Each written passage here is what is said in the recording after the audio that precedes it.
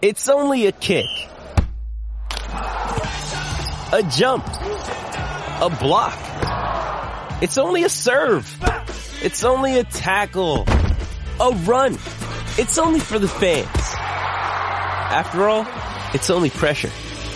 You got this. Adidas.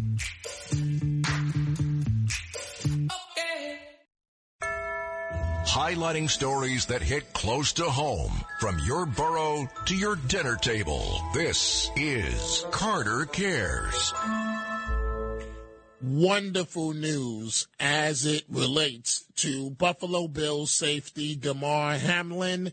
Hamlin was released from a Cincinnati hospital Monday, a week after he suffered cardiac arrest and collapsed on the field during Monday Night Football. He is now continuing his recovery at a Buffalo hospital.